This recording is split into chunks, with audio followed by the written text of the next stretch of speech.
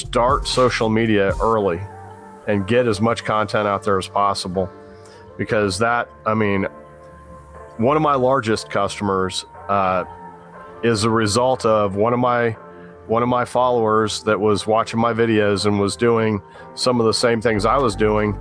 He had a cousin who was actually in the marble business, but a lot of the people that do granite and marble countertops are Yeti dealers because of a relationship they had with the owners of Yeti. I think they were in that same industry. So that, you just don't know where your business will come from. As long as you're making yourself available, whether that's social media, whether that's carrying your cup around with you at the football game that your kid's playing at, wherever you are, always be marketing.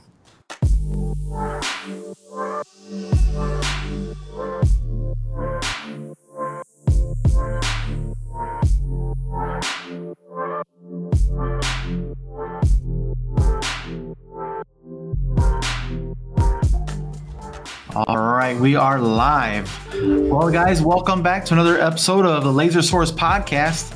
And we have Andy from Australia, and we have Chad from, where are you from, Chad? I'm from Atlanta, Georgia. So they're joining us here. This episode is all about, what got you into this? Why would you do this? Why would you start a business in laser engraving, and kind of get everybody's kind of stories of coming of age, if you will. So we got Kyle, of course, joined us coming back home from the long weekend of recording. I cannot wait to see that stuff. Is going to be live. I saw some of the stuff behind the scenes. It looks funny. I can't wait for everybody to get to see it and enjoy it with us. So that's probably what you're going to be working on for the next couple of weeks, huh? Alex is primarily going to be working on that. I'm actually working on Lightburn for Gantry crash course to accompany the Lightburn for Galvo crash course that Alex worked so hard on so far. Yeah. So I'm going to be continuing work on that. My CO2 laser is finally back up and running, so I'm a happy camper. Your shelving unit is gone.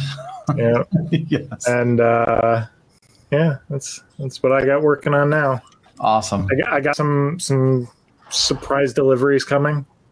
Perfect. More to share on that later. Awesome.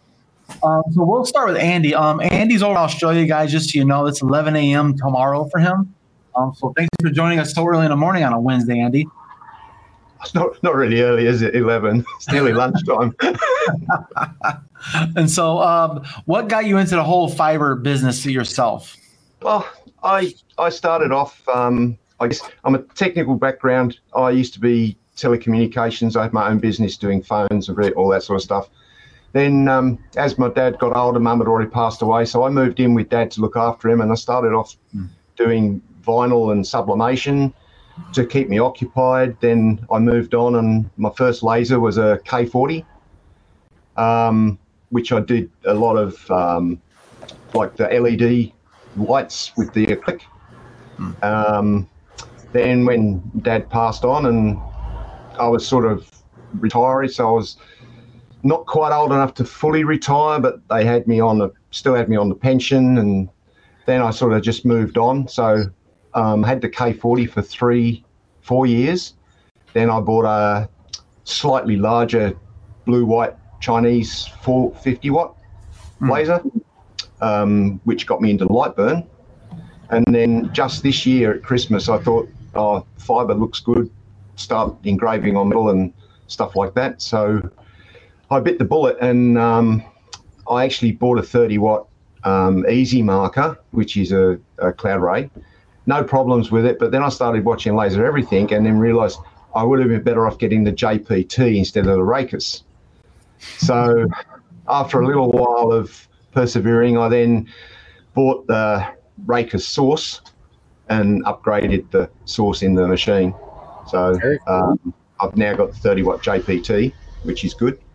And starting to do little bits and pieces in the local community, Yeti mugs, cheaper versions of Yeti mugs, which I'd rather do, because then when I stuff it up, I'm not blowing like $45 out the door.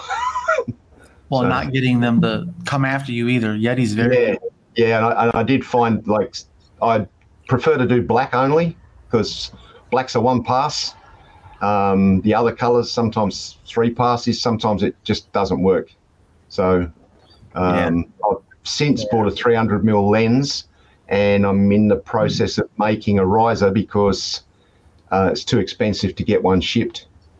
Like to get one from China, like 200 AU dollars, and then it's nearly $300 to get it shipped. So that's $500. That's just not worth it. And I imagine you have to pay customs or something to import it in, right? No, import duties don't hit us until over $1,000. Oh, okay. So if it's under $1,000, it just slips in under the radar, so they don't hit you with any duties. But once you go over the $1,000, then you've got the duties and the GST and all that sort of stuff comes on. But that wasn't a great deal. It's the shipping that kills us. You know. Well, someone in the comments asked, "What's the tower height needed for a 300 millimeter lens?" Definitely more than 50. My plan's to raise mine 150, and I think that should be enough to do a tumbler. I mean, I saw Alex do it on his 30 watt, but I don't think I'll get enough height. When I wound mine up, I just don't think there's enough height to get it properly. So yeah, it's just a little tight. A lot of people will raise it up like about 100 to 150, and then the other method is people will swap from a 50 centimeter tower to an 80, and that gives you a full extra 300 millimeters. You know, but as I said, the 80 tower is just out of budget. It's so expensive. Yeah. Yeah. The other option I had too, I was thinking I was looking at buying a new work plate, because the Easy Marker, as you can see, it's all in one built thing. And then I could turn the actual tower around with the bed off the side of it. Ooh. Little engineering. Yeah, but then when you move it, you might knock it, and then it's not all joined together. So I figured raising it's probably going to be the easiest method.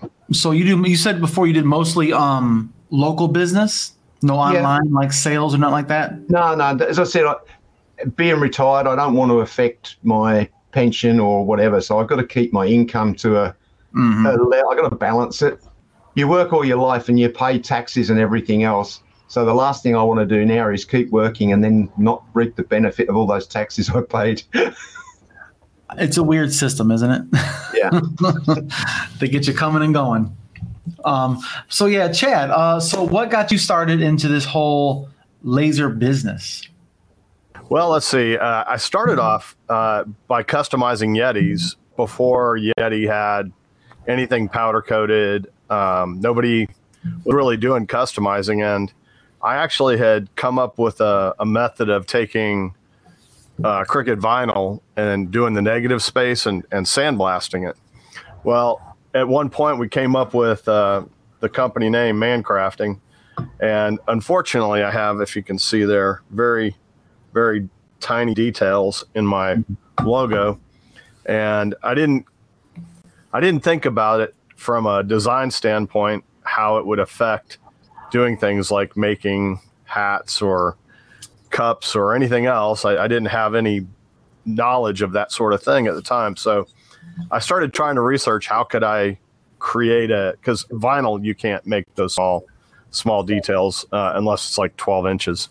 So I started looking into lasers, and initially I was looking at Epilog, and they were on the low end, 27,000 at the time. And I just couldn't figure out the return on investment. It just didn't seem to make sense at the time. So I ended up with a Boss 1630, which I think was about 12 at the time for everything out the door. And I actually split it with one of my good friends. We bought it together and we put it in my basement. And eventually I bought him out, and they bought another 1416 and 60 watt, which for doing cups was more than sufficient, as you guys probably all know. But yeah, that was my initiation into the laser world, was trying to find a cheaper alternative to Epilog. And since that time, let's see, I've had an Epilog. I've had a Boss. I've had an Eon. I've got a bunch of the diode lasers that companies have sent me to try out. And then my most recent purchase, the JPT 50, which, matter of fact, I bought the JPT specifically because of Alex, his video on what to get. So, but I'm actually probably selling that. I just sold the Eon, and I'm probably selling that. I'm going to be getting a 60 watt JPT from Stealth Laser, who I'm working with now. Okay. So what is your main products you do now? Probably more than anything, I still do a lot of cups. That's the primary thing. I've been doing some wind chimes, the little medallion on the bottom of the wind chimes. Seems to be a good market for that with people who've passed away. Kind of morbid, but at the same time, there's a need there, I guess. So people somehow have found out that I could do that. I'm trying to think what else. Some acrylic signs, but not a lot, because now that I got rid of the Eon, I'd have to disassemble this. So eventually when I replace that Eon with a Stealth Laser, then I'll be doing more flat stuff. So the Stealth is a CO2? I'm going to get a 60 watt fiber. Oh, okay. From Stealth, and that I'll be doing a lot of like coins, brass coins, copper coins. And then with the CO2, I'll be doing flat. I'll get one with a little bit bigger bed on it, so I can have more space. Obviously, 1630 is probably about the smallest I'd want to go if I was trying to do a lot of flat stuff. Yeah, man, that's wild, because that's quite the investment. We all know how not cheap this stuff is, and it adds up. I'm kind of in a unique position. I'm semi-retired. I sold my business. Well, I set it up in February of 2020, and then actually completed the sale in March. I've kind of been building my social media / making business over the past 5 years. So slowly but surely have replaced my other incomes. Right. Very cool. That's wild, man. If you had to start all over again, what laser would you start with now? If I had to start with another laser, I probably, because with the fiber you can do metals, but you can also do cups. I probably would go with the fiber laser first. And also it takes up less space, so I could probably put 5 fiber lasers in here instead of 1 or 2 CO2 lasers. So that's definitely something to consider. If you had to start over, what would you start with? I probably would start with a fiber, but I'm the sort of guy, I love to tinker, so that's why a K40 wasn't an issue for me. In fact, the Chinese laser I got, I don't know whether, I think they've got a US store, Vivor. They're just some sort of importer that resells. Well, I bought this through them because it was already in the country, so I didn't have to worry about any duties. So, and it was only $1,600 when I got it.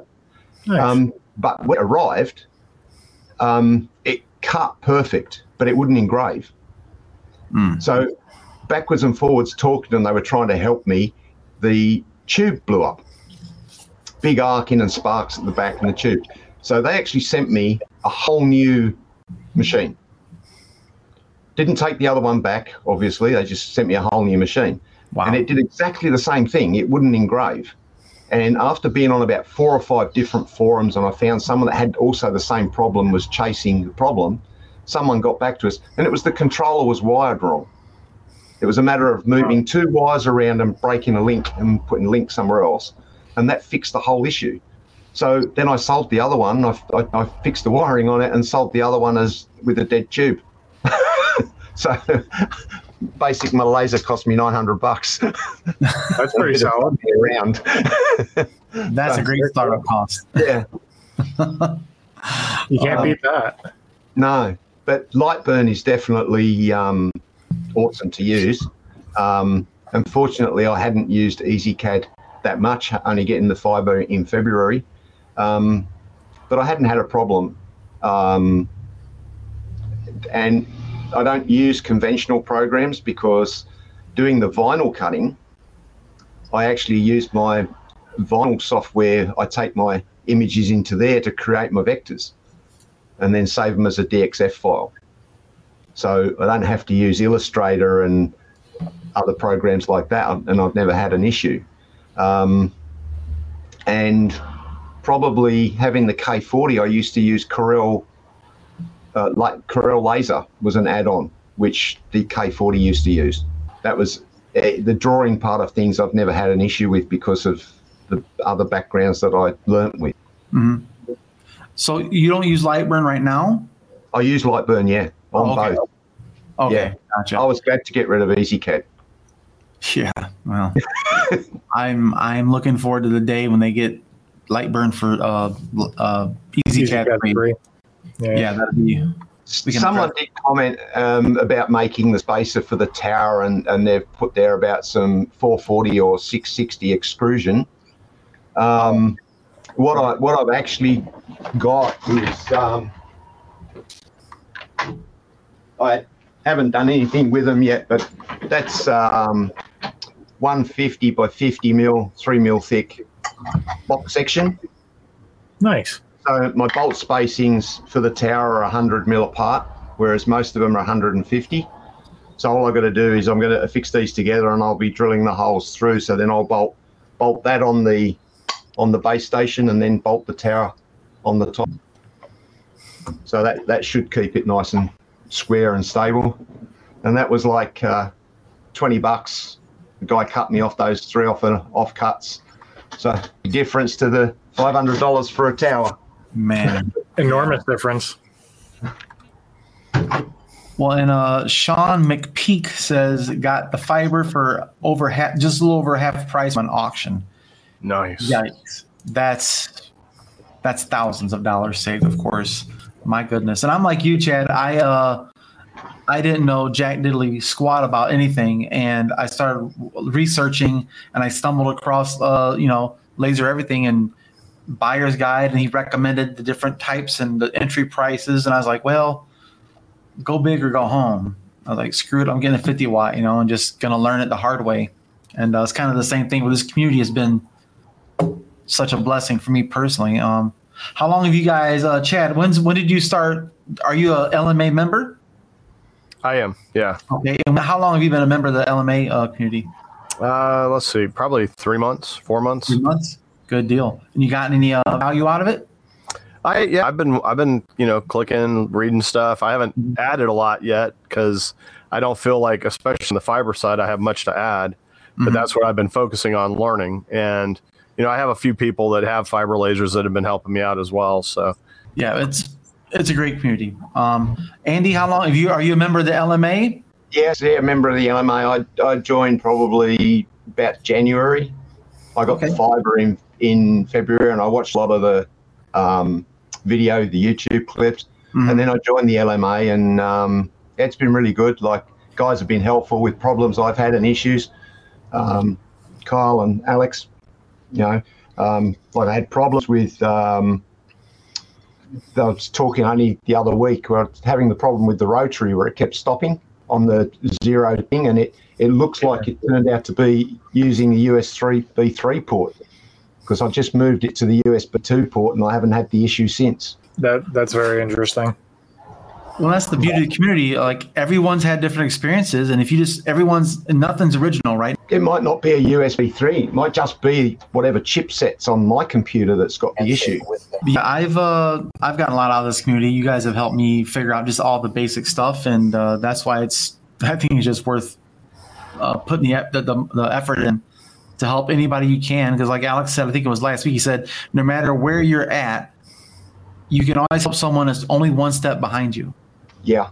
You just got that one extra step. You don't have to be far into it. You don't have to be an expert, but you just got to be one step ahead of the person asking a question. You can help them. Yeah. And vice versa. I think that's big. I actually do that. There's a guy, he's over here in Australia too. From that, I'd video them and put them on YouTube. And I'd also send them to CloudRay just to show them what I was doing. And that's worked for me too, because when I bought a ring rotary, they sent me a whole heap of blanks with it so I could do some more videos and send them off. So that was good. But he asked me questions about the laser I bought and my experience, and he ended up buying one from Cloud Ray, the same as mine. He makes dog leashes and collars out of biothane, like a vegan material, and he does pets. So he tried to get the stainless steel fixings engraved, and a guy gave him a price, and then they used Cermark spray, and it didn't do it properly. So that was his leap in to get one, so he can do all his own marking. So. Do you have a YouTube channel? You upload stuff for yourself, or you just have your own social media you run with your? No, I don't do a social media as such. I just load it up for myself, so that if someone says, "Oh, what have you done?" or whatever, and then I can sort of just give them a link. But I mean, it's public. It's not. It's so anyone can find it if they're doing a search. Mm-hmm. But what about you, Chad? Do you have any kind of social medias you want to talk about, or your channels or anything like that for your content? Yeah, I'm essentially mancrafting on everything. So I don't do specifically or exclusively laser stuff. I do have several laser related videos, but I do welding, plasma CNC, which you can see that behind me.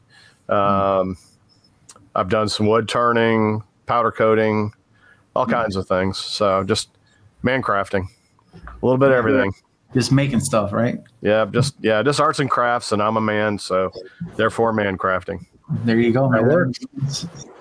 Especially when it's available on all the socials, it's nice that nobody else has thought of it, and you just kind of take it. I mean, I've had that name since 2015, so it was pretty early on. So yeah, you're ahead of the curve. Then you got a 7-year head start on that bad boy. Yeah. Let me see here. Oh wait, there's a Facebook question here. I can't see who it is. It says, I think it says, do you know if the pin rotary is working yet with Lightburn? As of yet, I don't think they added any additional functionality to the rotary settings yet. Okay. You could probably fiddle with the way it's set up and maybe get something to work, but it's not going to have the same functionality as EasyCAD yet. Okay. We got another question here from Joseph. He says, UV getting added to Lightburn soon. As far as I know, they were working on it. Jason did say he had a UV coming. As far as where it's at, I have no idea, to be honest. Yeah, right. It's just a guess now. And someone else was asking, when do we think the Galvo stuff will be available? Or Gantry, I'm sorry, the Gantry Lightburn course, crash course. Oh, the Gantry crash course? Soon, TM. Probably I'm going hard on it in the next couple weeks, and you'll start seeing episodes coming up on it. So nice. I'm personally looking forward to that because I have a lot to learn. So I have a Mirror 9, and I'm like, holy shit, that's a lot. So I focused so much on the fiber because I said, okay, I'm gonna go into EasyCAD 3 and just learn it from there. Failed experiment. I could just, it's just not good enough for what we need to do here. So I'm going to keep fiddling with that and learning Lightburn for the CO2 laser and just learn as we go. I've already bent one of the damn, focus pin already once. So that was There's spares. Your machine came with spares. Yeah. But I just couldn't believe I did something so silly. I was like, fuck, I left that piece of wood in the way, like, bam. I was like, shit. My girlfriend's like, what the hell was that? I was like, oh, nothing, Oh my gosh. But yeah, I think that's going to be a huge market to learn on there about Lightburn for anybody who's new to this stuff, that'll see this is how you do it step by step, install the program just like the other one, and set the whole thing up. Get your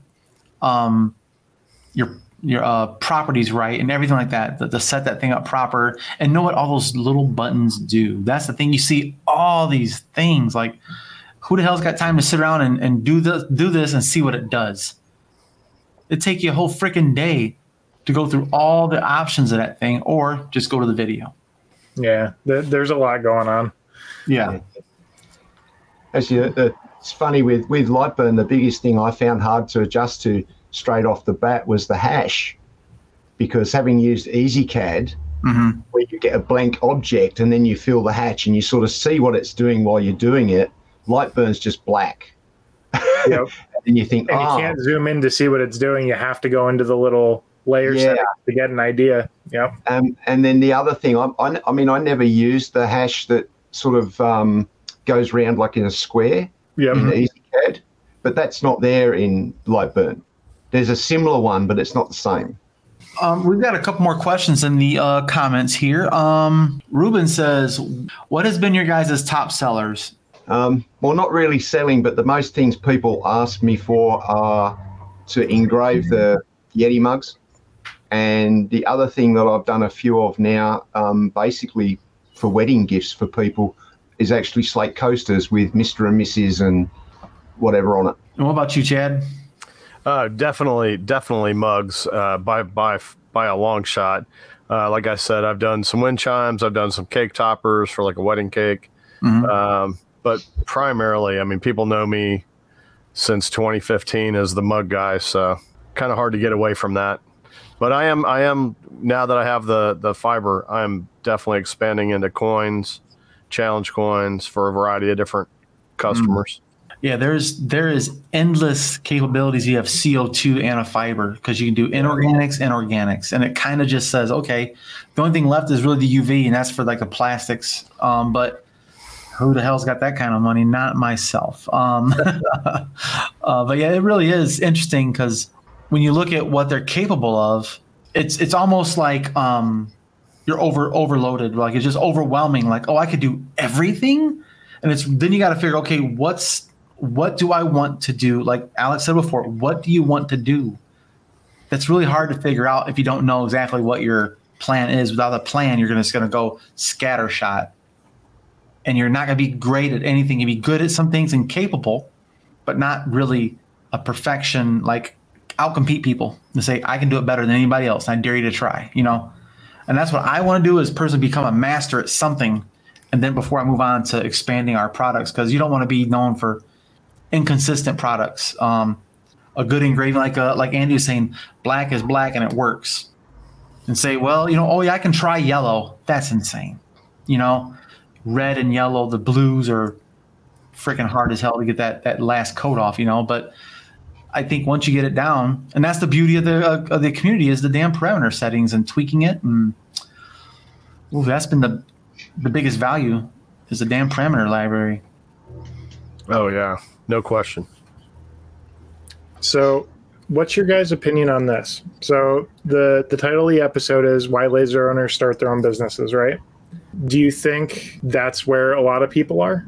Or is it kind of like a mixed bag of people are looking for more individualized things or finding things that they want that other people aren't providing and they're getting into it themselves? Or I don't know. Do you guys have opinions on that? From personal things, I think what it is you do a Monday to Friday, or you've got a full-time job, it brings in X money. And not so much for my age, but with a younger, if you want to buy a home, two people have to work. Yeah. And then when you raise a family, two people have to work. And you've got to try and raise a family. So one option is, what can I do at home so I can still look after the kids and base it? And once you start a home business, doesn't matter whether it's laser or anything else, it means that you can put the kids to bed, then you can work. You know, and I think, and especially not trying to, women tend to be more creative, artsy type than most male people. I mean, there's a lot of great men that are artsy. I mean, I'm quite an artsy sort of a person myself, but in general, you find the women seem to have that. It's a natural gift for them. So a lot of the time, the male's out working, doing his stuff, and she's at home and she's working on the artsy crafty stuff. And then you come home and you have to fix the machine and you have to sort out all the problems. But I think it's a base of economy. Plus, if you want something a bit different as a gift, if you go to the store, you're buying the same gifts that everyone else is buying. So if you can give, even if it's just by adding the name or a motif or something like that on a product, then there's a market. Yeah. Like I said before, you just want to be the cool aunt or uncle. Get your little diode and customize something. Like for the grandkids love me. Well, seriously, like $300. For $300, you can get a nice entry level. What was that one you recommended before, Kyle? It was the we just did you was talking about it in the other live stream about the one that's like for $300. Diode laser. Oh, the Atom Stack. Atom Stack, yes, the Atom Stack. You can get an Atom Stack, slap it on your kitchen table, or your countertop in your kitchen, and bust out some customized signs or something you want to do, or whatever, like coasters, like you said before. And you can be the one that makes cool gifts, type of thing. It doesn't have to be a business, just be a hobby. You can be something fun for you to do. Yeah. But I think Andy also, I think there's some stigma behind men being showing their creativity. There's some social stigmas there where people are like, well, that's not real work. That's crap. It's old thinking of what is work, quote unquote. Because I think you know what, Chad, you go ahead and share your thoughts. I don't want to go on my own little weird way. Well, like you were saying, the diode laser is definitely a great starting point for somebody who's not going to be looking at doing volume. If you have any intention of actually making more than 5 a day, you're going to have to look at something more expensive. For me, I'm one of those people who I've always felt in my head that I was creative, but my hands have never been able to produce that artistic.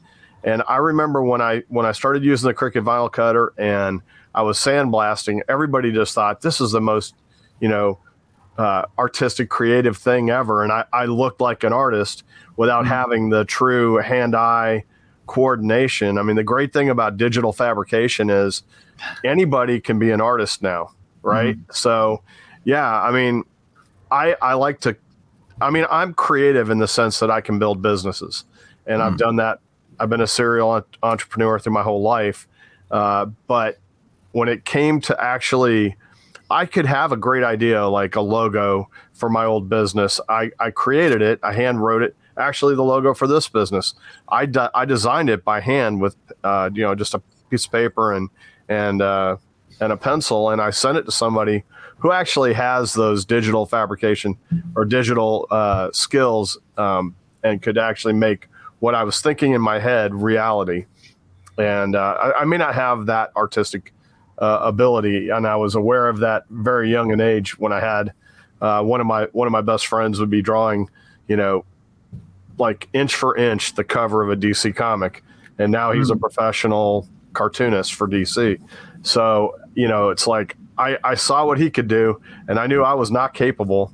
I mean, mine would be more like a Picasso. So when I was finally capable of taking things that looked cool and turning them into something cool, I mean, it just really stoked my creative ego, so to speak. Anybody that's in that situation knows exactly what I'm talking about. Well, and that's the thing. You don't have to be a Van Gogh to be artistic in this community. Exactly. There's so many techniques to create this thing. It's really the creative part is how do you apply these different disciplines on these different materials with these different applications. And like you said, putting a sticker on something, sandblasting around it looks cool because that looks shiny. Everything else looks rough. It's contrast. You're just creating contrast with different mediums. I mean, the only reason I ever did it to start with is I had bought a Yeti after all my Tervis cups got ruined in the dishwasher, and everybody that worked for me said, you're going to lose that cup, that expensive cup. And they made it. So I spent, $500 buying a sandblaster, a Cricut vinyl cutter, and, doing the sandblasting thing. So now I had a, $540 cup. So it only made sense to do it for other people at that point. Man, talk about, supply and demand real quick. Exactly. And I think it's another thing too, is where people don't know what they're missing until they see it. So you got to make it and mock it up for them, and they'll see it and be like, oh shit, actually I love it. Or I think I can do that for my business, help promote my business. Or I can do this to start their own business. They could outsource to you and say, I'm gonna make like I have a friend right now that makes he's got his own wood shop. He's making smoker bases with the glass over for whiskey smoked. I drank a great whiskey today for free. It was awesome, right? But he's gonna make them, and he says, well, if I make 100 of these, you can do anything on there I want. I was like, if it's on the right format, I can, convert it and put it on there for you, no problem. Like little things like that, you don't even know, these weird little opportunities that once people know you're capable of doing these things, it's going to present more opportunities you won't even see coming. It might be your biggest boomer, your biggest income could be something you have no idea that's coming.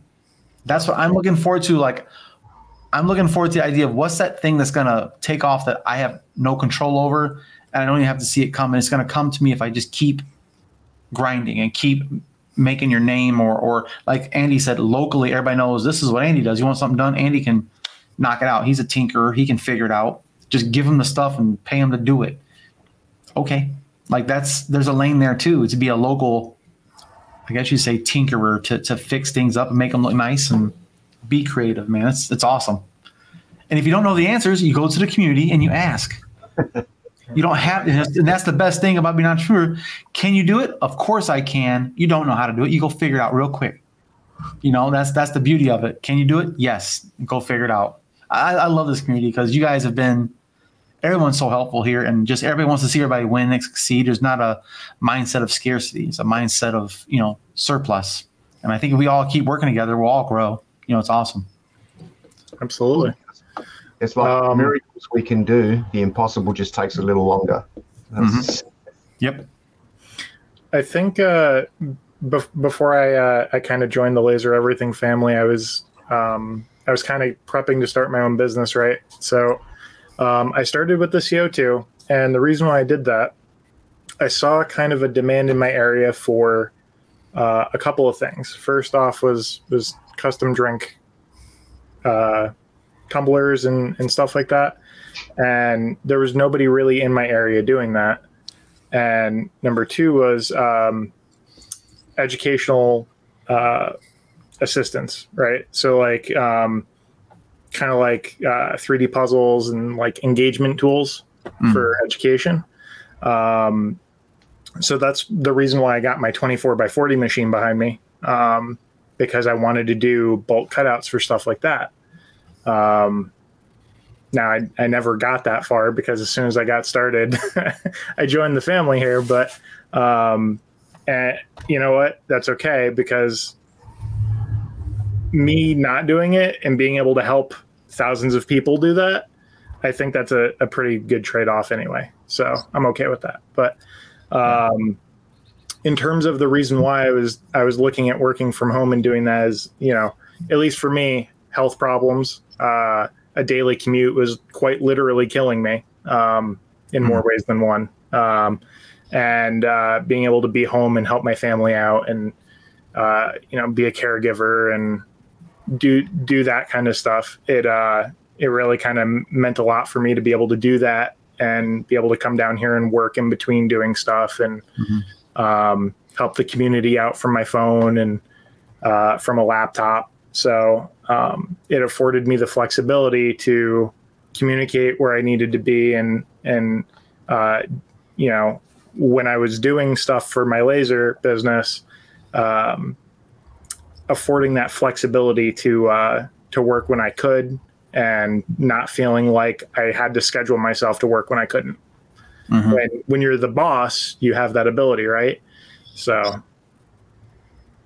Yeah. And I think if helping this community fills your cup up, man, that's the healthiest thing you can do. Yes. But I mean, in terms of like when I was doing the laser business thing, just before that, when you're the boss, right, you get to pick when you're talking to customers, you get to pick your open hours. Or if you have, let's say you can't really do on-call stuff, right? Cool. Email me or Facebook message me and I'll get back to you as soon as I can. So there's always ways to keep it flexible if that's what you need. For the period of time I was doing it, that's how I did it. But Well, we've got some questions in the comment section here about pricing. So I think we should probably dive into that a little bit. How do you guys go about pricing for just general labor? It's like someone says, oh, I'm going to bring you this. I have a Yeti, put my name on it, or put this logo. Like, how do you guys go about pricing those types? There's a lot of questions about that type. So I see you jumped in here already, Chad. So I'll go ahead and let you start here instead of typing away. Yes. Well, so I came from a different industry where we had kind of a set rate. And so I kind of knew what my hourly rate was, what I was willing to sacrifice doing that position or that work for to do this. So I wasn't going to take a cut in pay. So I started at $80 an hour. That was just kind of the standard. And, you have to kind of work around like each product, and are you going to have to help design the logo and all those things. So like in general, let's say it's $10 for etching one side, but it varies. I mean, some logos are larger, some are smaller. But I try not to go less than $10 per laser etching. Because I know I can do 8 to 10 of those in an hour for most items.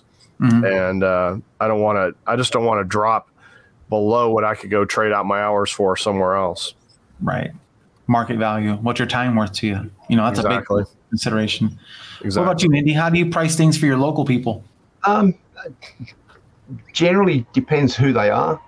Like a couple of real estates want Yeti mugs, so they want their logo engraved on them. She brings me the mugs. I charge her $20.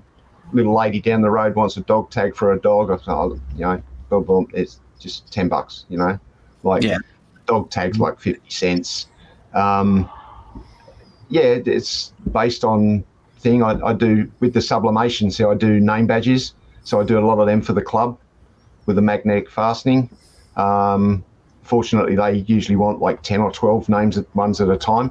So it's, one sheet of paper, ink, boom, print. I've got a retail price of $11 a name badge, and I give them like 20% discount. So they're paying like $7. So as I said, mine's only a supplement. I don't want to go too cheap because then I'll get too much work. Yeah, exactly. Because I wouldn't sacrifice on the quality. Quality to me is the main thing. But sometimes what does amaze me is other people's perceptions. It's like I do something and I think, oh, geez, I wouldn't want to sell that, so I'll give it to them at a good price. And they come in and look at it and say, oh, that's fantastic. And I sort of take a step back, charge them what I was going to charge them originally because they're happy. But yeah, sometimes I just don't feel it's right. I think I could do better than that. So. Well, it's tough to stay within that payment boundary for you too, to be like, okay, I want to do enough to keep myself happy and busy, but not screw myself. Yeah. When it comes right down to it, Yeah. Now there has been. What about you, Kyle? What about you? If you were doing your jobs, how do you charge for your time? The way I would charge it is basically, so especially with the CO2 where I started out. My mindset on that was, okay, if I'm running nothing but cuts on that machine on like 1/4-inch plywood, and a cut is going to take me between 20 and 30 minutes, if it's like a really detailed cutout, I can only load it twice. So depending on how many cutouts are going on that, mm-hmm. I have to divide that out as that's an hour of my time, even though I'm not sitting here doing something on it for an hour. Mm-hmm. I'm prepping other stuff at my computer and watching that in the background to make sure my house doesn't burn down. Important. Don't leave your lasers alone. That's still an hour of my time because I can't do something else on that laser while it's already doing something, right? Lasers don't multitask. So unless you get more than one, but then it's still not multitasking. So my strategy on that was always price out the products based on what you're making, how many you're making per hour, and what you would want to make per hour. But you also have to account for the fact that you're not going to be running that machine 24/7, and you're not going to have 100% uptime. You have to buffer in some time there. Mm-hmm. So let's say you're only going to run the laser for 4 hours a day or something, but you want to get an 8-hour workday out of it. can you justify charging that much more per product? So it's kind of one of those things of, can the market bear the price for the product you're making? And can you charge that and not feel bad about yourself doing it? Well, don't forget, people, you can charge for the labor of the laser. That's what it's there for. It's working for you. It's a tool for you. Yeah. You bought it. You own its labor. You got to really consider that just because you're sitting there watching it work, it's your machine. You put the money into it. That's the whole point of this. That's called capitalism, folks. Yeah. Welcome. And if you're running your laser like 8 hours a day, it might be time to see if you can add to your workflow a second laser. Can you run both of those at the same time without making mistakes? Because if it only takes me 2 minutes to load on another piece and swap it out, I could easily offset the start and end times on those by 5 or 10 minutes, and I can run them both at the same time. You just cut your day in half, or you've doubled your productivity, depending on how you want to, work that math out. Well, I just want to give you guys a quick reminder. Alex is in the chat. He says, remember, if you're dying to give your answers to these questions, we'll be covering this topic in Thursday's viewer call-in episode. So if you want to come in here on Thursday and give us your points of view, you got to sign the form. We'll send you the forms, and you can jump in here and share your views on different, like how do you price your work, right? Or how do you market, whatever it is, right? I think it's going to be, we should talk about maybe price guides and stuff. So I think like what Chad was saying, when you figure out what your alley rate is, and then what Kyle said, just break it down. How long is it going to take me to do this product, and how many of these can I run in an hour? Just do the math. If it's 12 divided by 80, that's your price per unit. And I think you should also include scrap and lag time for troubleshooting and reworking stuff. So I think a normal, like I used to do a tool and die, so 10% is considered reasonable scrap.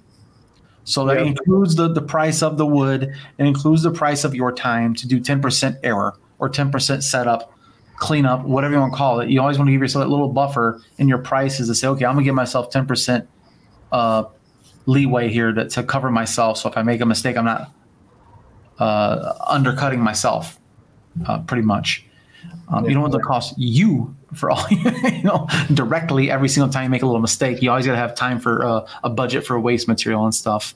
But yeah, let's see here. Oh yeah.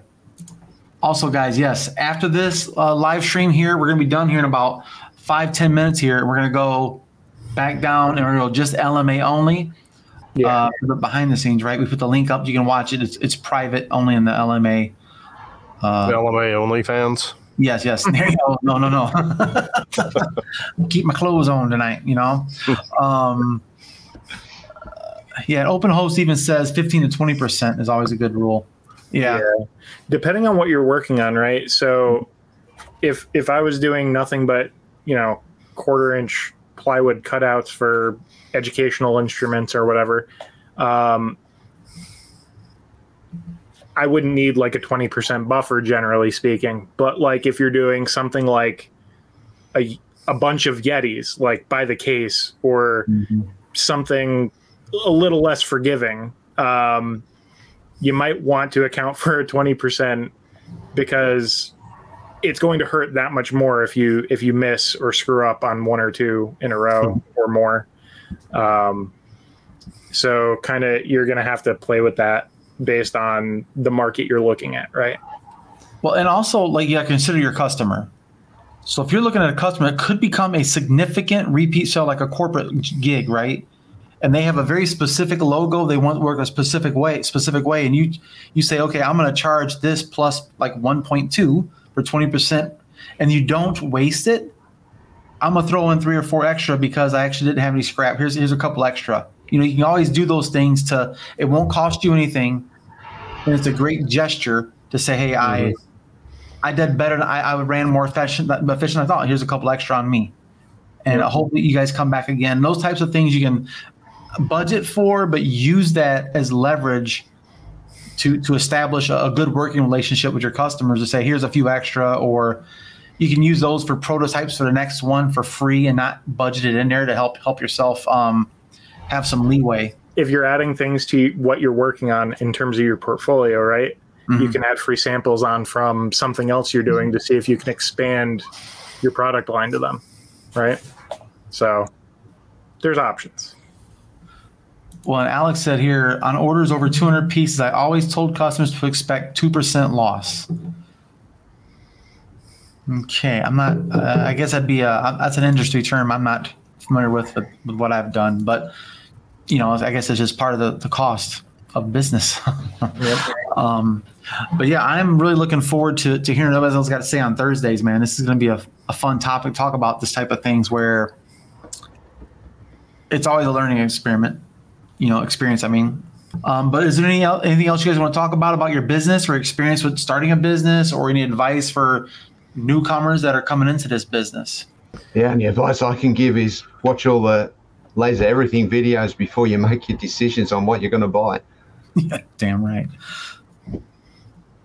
I think for me, if I was going to give advice on it, if you're just getting into this business and you don't have a deep, broad, like I owned a retail business prior to doing this, and so I had a lot of customer base to pull from, and I just carried my cup around at work, and those people became customers ultimately. So if you don't have that and you're not really keen on going and knocking on doors of car dealerships or real estate agents, make sure that whatever your product is that you're going to be making, that you always have it on you. And then when somebody says, well, what do you do?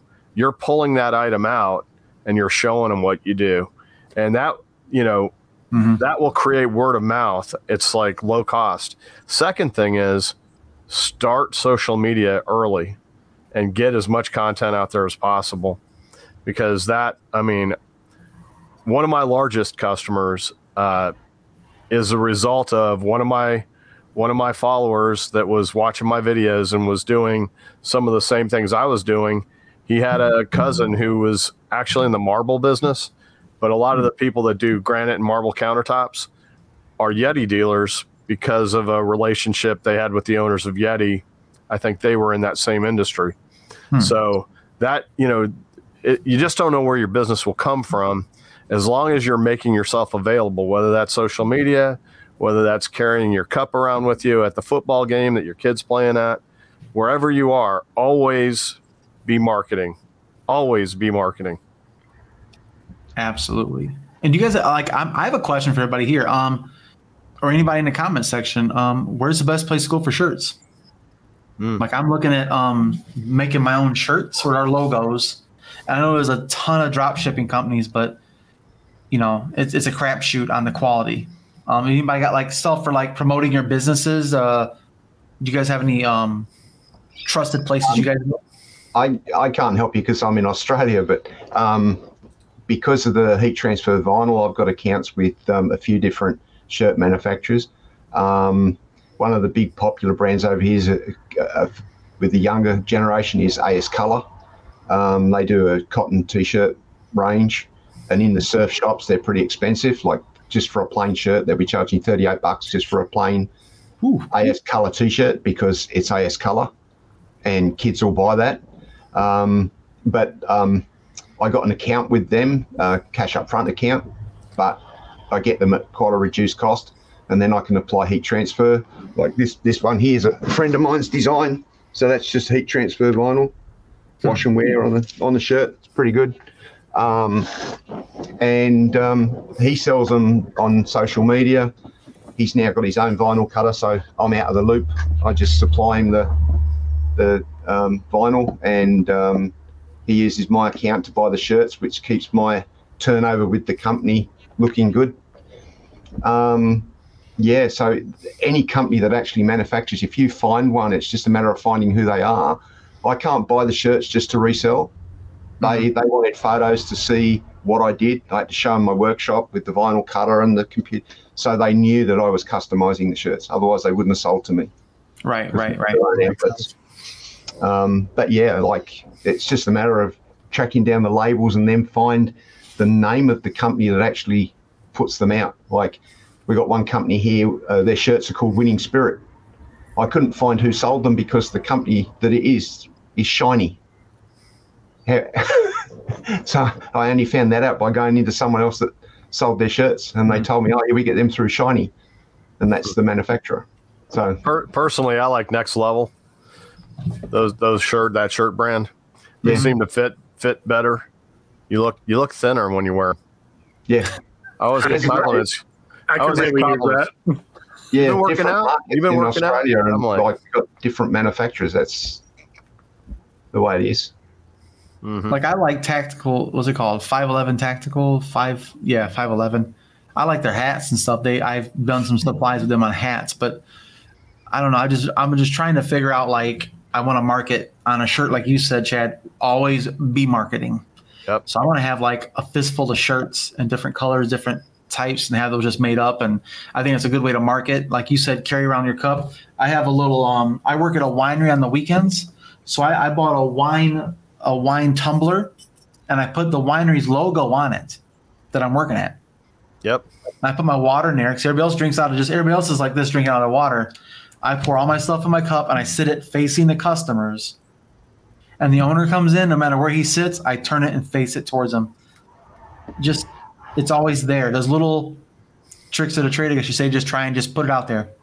All they can do is say no, and just, it's there. Like, oh, where'd you buy that from? I made it. That's all I need to know. And that's like you said, Chad, it's just a way of, I guess it's like trolling for fishing. Now you just keep paddling. Something's gonna bite on that sucker as you keep moving. I used to call those like that kind of cup where you're putting your company's logo on it on one side. I would put like that on one side and then my logo on the other side, and I would call it a mullet cup. It's business up front and party in the back. Party in the back. I don't have that option. Okay, Jesus. Yeah, both, bud. But yeah, guys, I just want to say thank you so much for joining us. This has been awesome from across the pond with Andy, of course, in the other hemisphere. Thanks for joining us, and I love to come to Australia someday and say, hey, just give me a reason to come over there. It'd be great. Don't come at the moment. It's cold. Yeah, I'll come there in the winter because it's your summer. It's perfect. Yeah. And Chad, of course, thanks for your time, brother, and I hope we do it again. Yeah, absolutely. Appreciate you guys for coming on. And Kyle, thanks for grinding after your mad science little expose there with Alex. Yeah, I know you burned the candle at both ends for that bad boy. So, but yeah, so we're gonna take this live stream down. We're gonna jump into the LMA. It's already posted. Alex said in the LMA, so we'll jump in there, and then we'll come back and we'll do a little behind the scenes. We'll shoot the shit a little bit. All right, guys, thanks for joining us. We'll see you Tuesday. If you're an LMA member and you want to do this with us next week, reach out to us, send us a DM. We'll be putting another post out there to say who wants to come out here and talk about their business and the who, what, when, where, and why type of thing. And we'll try it again. We're gonna try and make this regular thing to highlight LMA members that have been helping us. Like I wouldn't be here, Kyle wouldn't be here, and Alex would still be making stuff for people, instead of doing this, making this content. So we just want to say thank you guys for supporting the channel. And of course, Laser Source Podcast, the place to be for all your laser engraving needs. So see you guys next week. Thanks a lot. Later.